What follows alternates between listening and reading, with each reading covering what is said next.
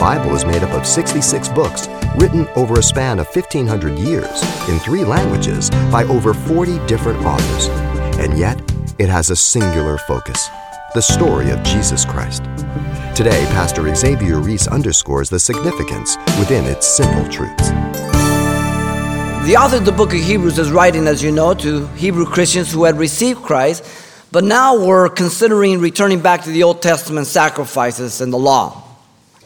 The entire Old Testament spoke of the person of Jesus Christ. As you know, the tabernacle spoke everything of things in heaven. So all the silver, all the gold, all the bronze, everything in the Old Testament, the table of showbread, the bread of life, Jesus Christ, the light, he's the light of the world, the altar of incense, the holy of holies, the whole aspect spoke of Jesus Christ. In fact, Jesus said, and it is written of me to do thy will, O Lord. In the volume of the book it is written of me in chapter 10. He'll deal with that. It was him. And Jesus told the Jews one day in John 5:39, you do search the scriptures, for in them you think you have eternal life, and they are they that speak of me. They rejected him. They didn't see that.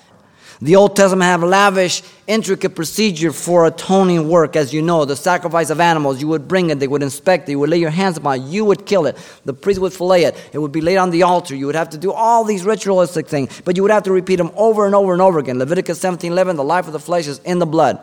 Leviticus 16, you have the Day of Atonement to cover the sins of the nation. Very intricate, very specific. Now, the aorist tense here again implies a single definite act, once and for all. When he had by himself purged our sins. He doesn't have to repeat it. He doesn't have to, that's why he's superior priest. He doesn't have to repeat that sacrifice once and for all. Now, notice the word is in the plural, sins.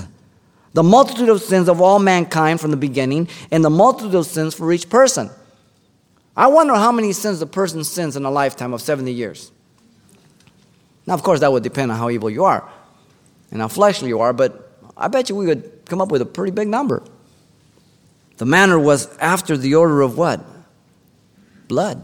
The law required blood. The better blood was Christ. Hebrews 9:14 says, better than bulls and goats, because it was sinless. In fact, 1 Peter 1:19 says that we were redeemed not with corruptible things of silver and gold, but by the precious blood of Jesus Christ. His blood.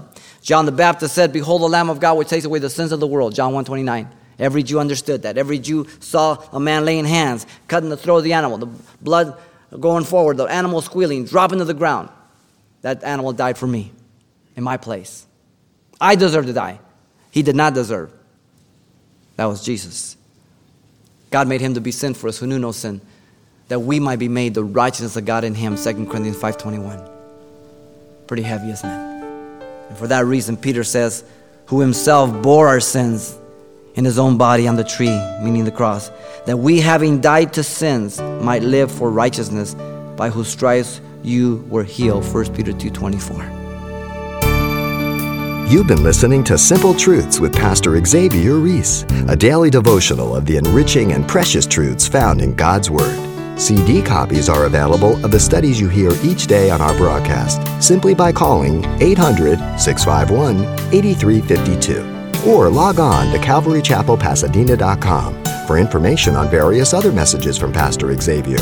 There, you'll also get information on our weekly services, announcements, even hear this program again at the radio listings link. It's all at CalvaryChapelPasadena.com. And join us next time for more Simple Truths.